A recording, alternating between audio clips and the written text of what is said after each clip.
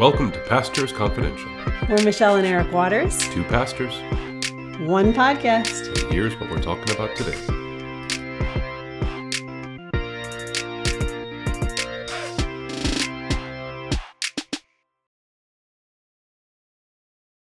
Good morning. Good morning, love, and a happy Labor Day to you. Happy Labor Day.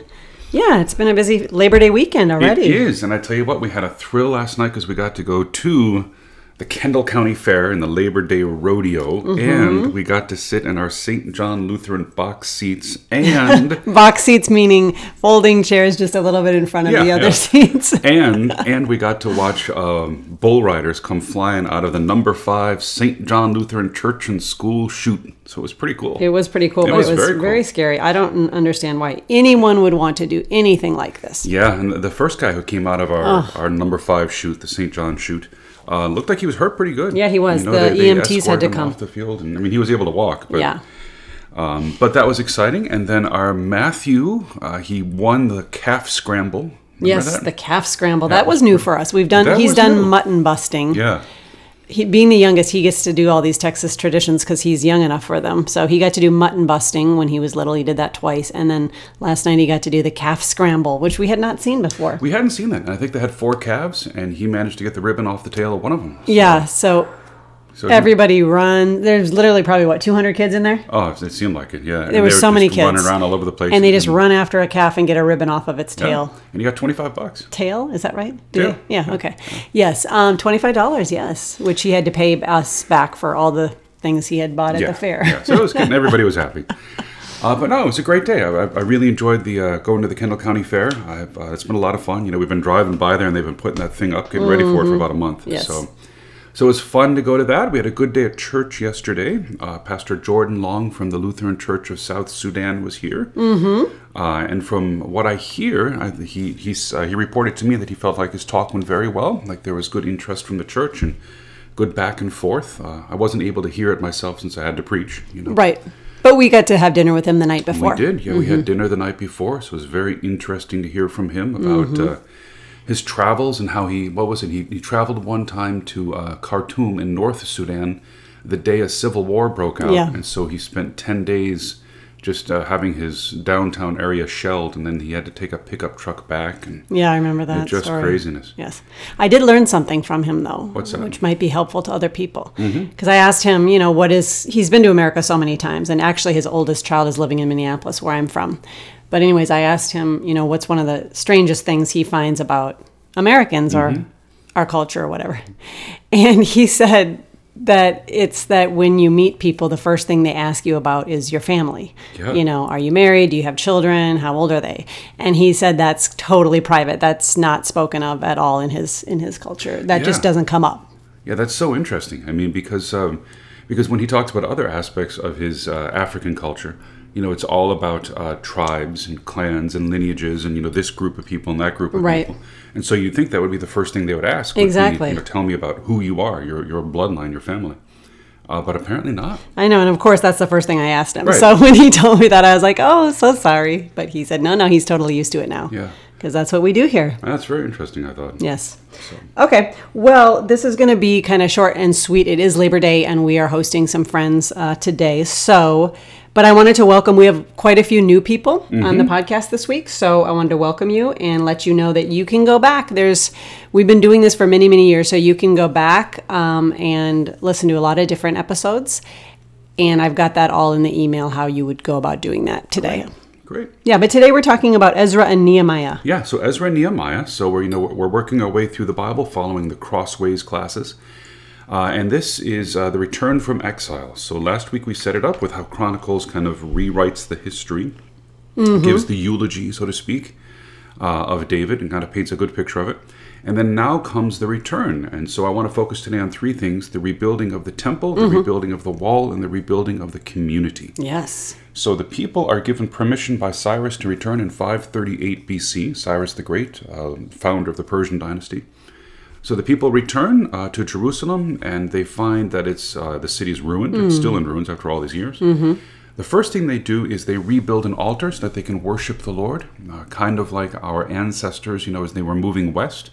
often the first building they would build would be the church. They wanted a place to worship God.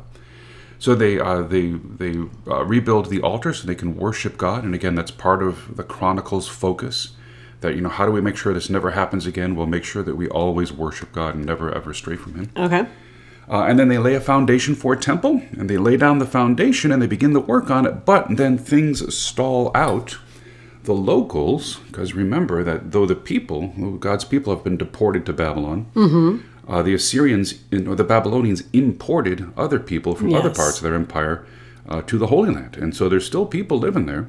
They've been living there for 70 years at this point. That's 3 generations, and so they kind of take umbrage. They say, well, who are these uppity folks coming from Babylon building this big old building to their temple? We don't like this. Right. And so they try to stop it in all manner of ways, including lawsuits. And so there's 3 chapters of lawsuits that fly back and forth. I think it's Ezra 4, 5, and 6, which to me is interesting for 2 reasons. One is because it shows you human nature doesn't change. Right. People love to just sue each other in court. Trip each other up with red tape. And that's exactly what happens. And the other is these lawsuits are written in the lingua franca of the time, the language of the time, which is not Hebrew, but Aramaic. Yes. So most of the Old Testament, 90+% of the Old Testament is written in Hebrew. But the Persian Empire was a massive empire stretching from the Nile all the way to the Euphrates. And so they had a common language called Aramaic, which was the language of diplomacy and of business. And that's the language that these chapters are written in because, of course, they were lawsuits. So going back and forth.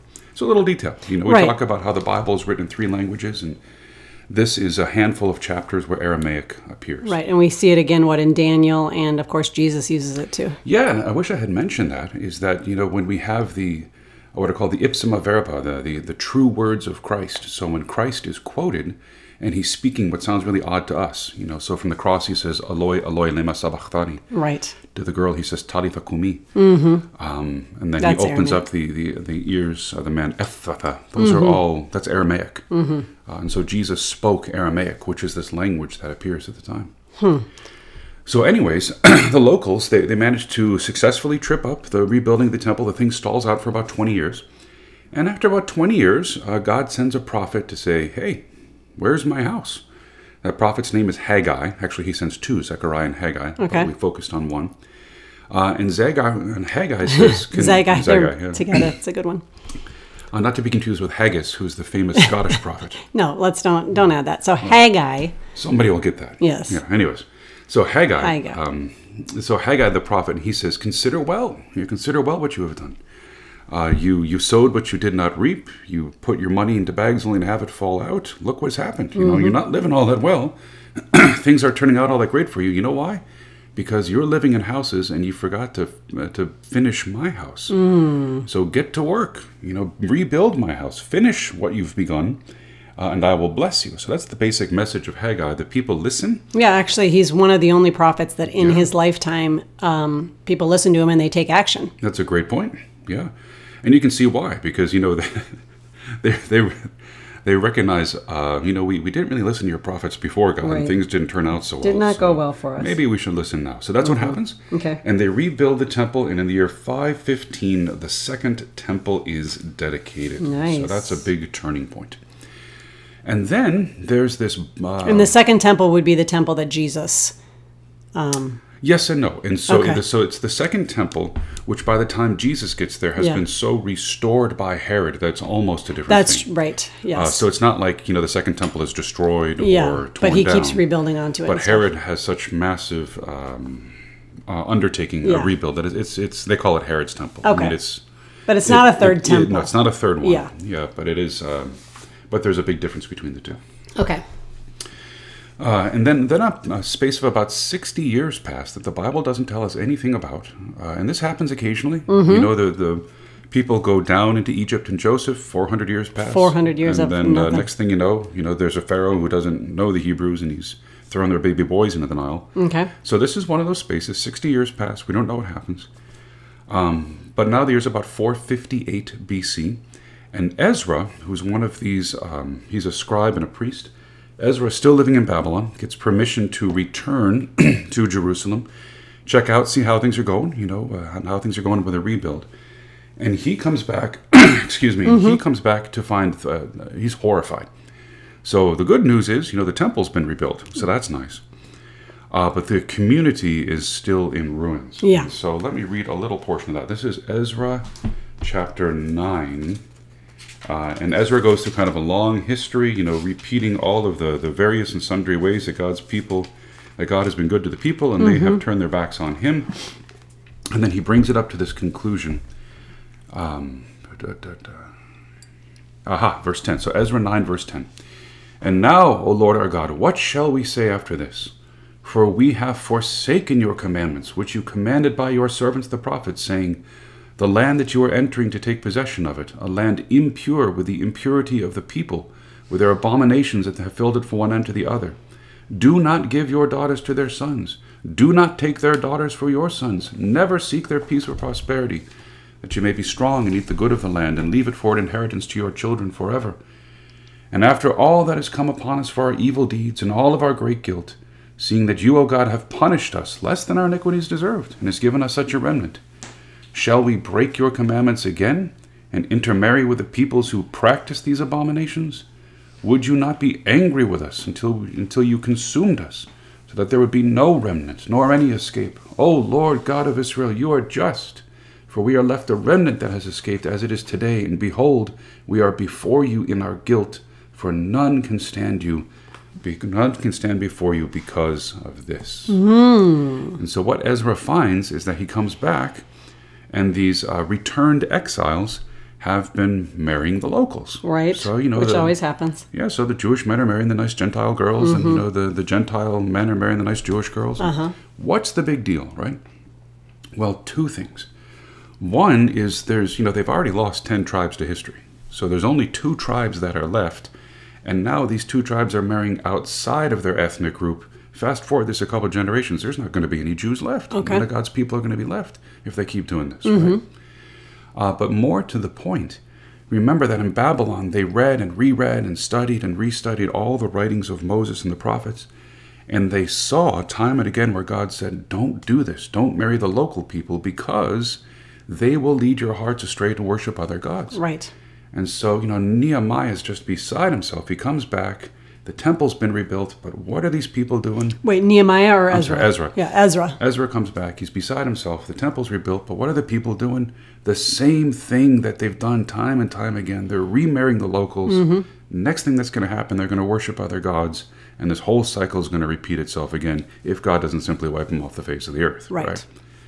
So he's really torn to pieces, and he has a radical solution.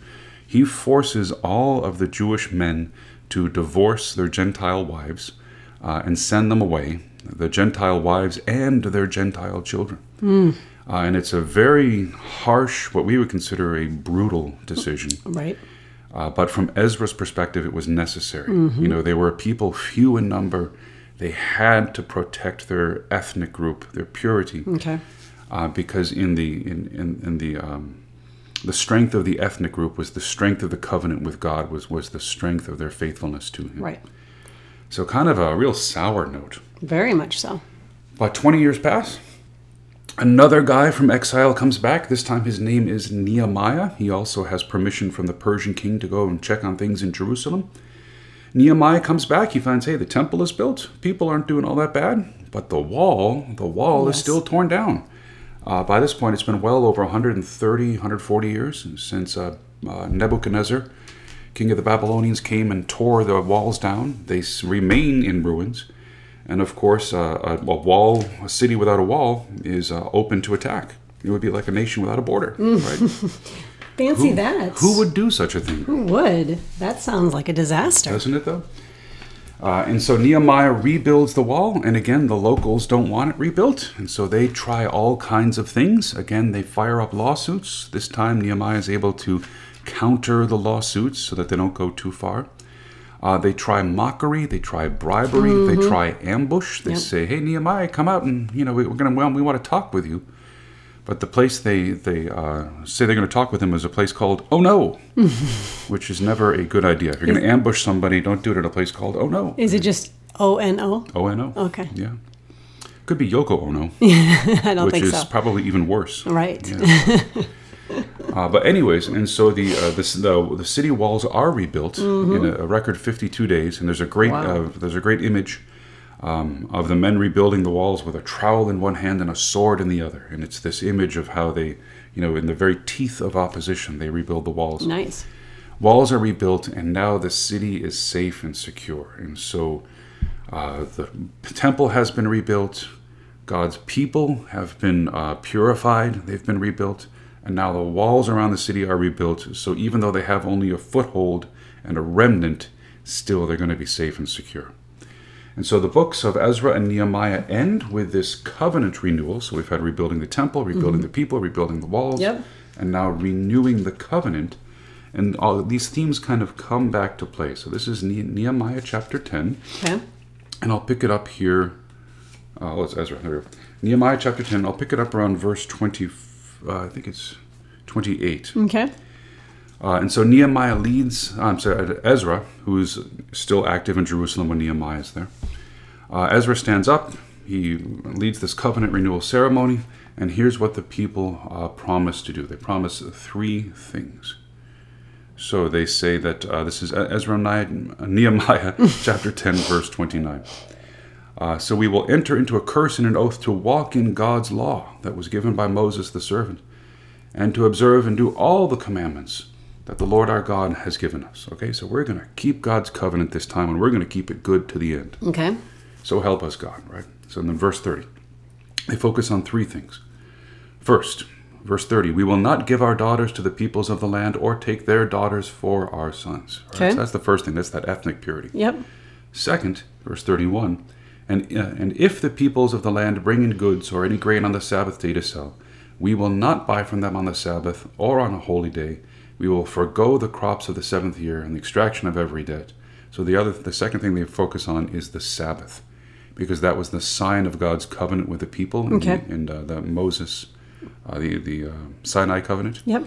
And so they say, we are going to keep the Sabbath. This is the thing that distinguishes us as God's people from all the people round about. We're circumcised according to the covenant with Abraham, and every 7th day we rest according to the covenant of Moses. So we are going to keep the Sabbath. Okay. And then third, verse 32, we will take on ourselves the obligation to give yearly a part of a shekel for the services of the house of our God. Okay. And so third, we are going to make sure that the temple stays and that the temple is funded so that worship in the temple can go on. And so then these become kind of the 3 pillars of what it means to be a Jew from here on out. Okay. There's the ethnic identity. There's the Sabbath keeping as a sign of keeping the law as a whole. And then there's worshiping God in the temple. And those 3 things become kind of the 3-legged stool on which Judaism is built. Okay, but it's important to note that this idea of ethnic identity, of course, God's plan from the beginning was to broaden that, right? And we're about to get to Ruth, which is the point being that she's a Moabite, right, and she actually is a predecessor of Jesus. He comes from her line because the whole point of the ethnic thing was for them to worship the God of Israel, right? It wasn't about like ethnic purity as much as religious purity, really. Exactly. Yeah, and so Ruth is a good example of that, because she's a Moabite, but she says to Naomi, your God will be my God. She fully comes along board with the Israelite religion. That's a great point. Yeah, is that the ethnic purity is not so much about keeping the bloodlines, but rather the bloodlines are about faithfulness to God. Yeah. Right.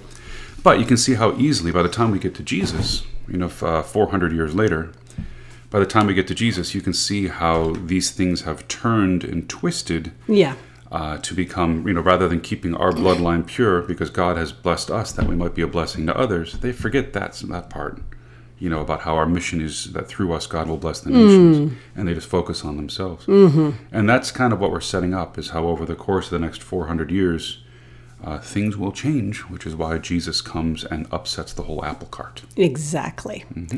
And he has at least 4 people in the genealogy that are outside of the actual Israelite or Jewish heritage, right? Yeah, and that's how the New Testament opens, right? With Matthew chapter 1, this genealogy, and there's 4 places where you have these women with unusual histories who are highlighted in Jesus' background. Right.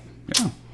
Very good. Very cool. Okay, so do they have any reading assignments? Well, next week we're going to look at 5 different books of the Bible. And so rather than try to assign them, what I'm asking our people in Crossways to do is simply read the unit. It's unit 34 in the book. And if you're curious, if you don't have the manual, the books we're going to be looking at are Malachi, Joel, Ruth, Jonah, and Esther. Oh, all good ones. All good ones, yeah. Okay. All right. Well, we will get back with you next week. And have a good Labor Day weekend. Yes.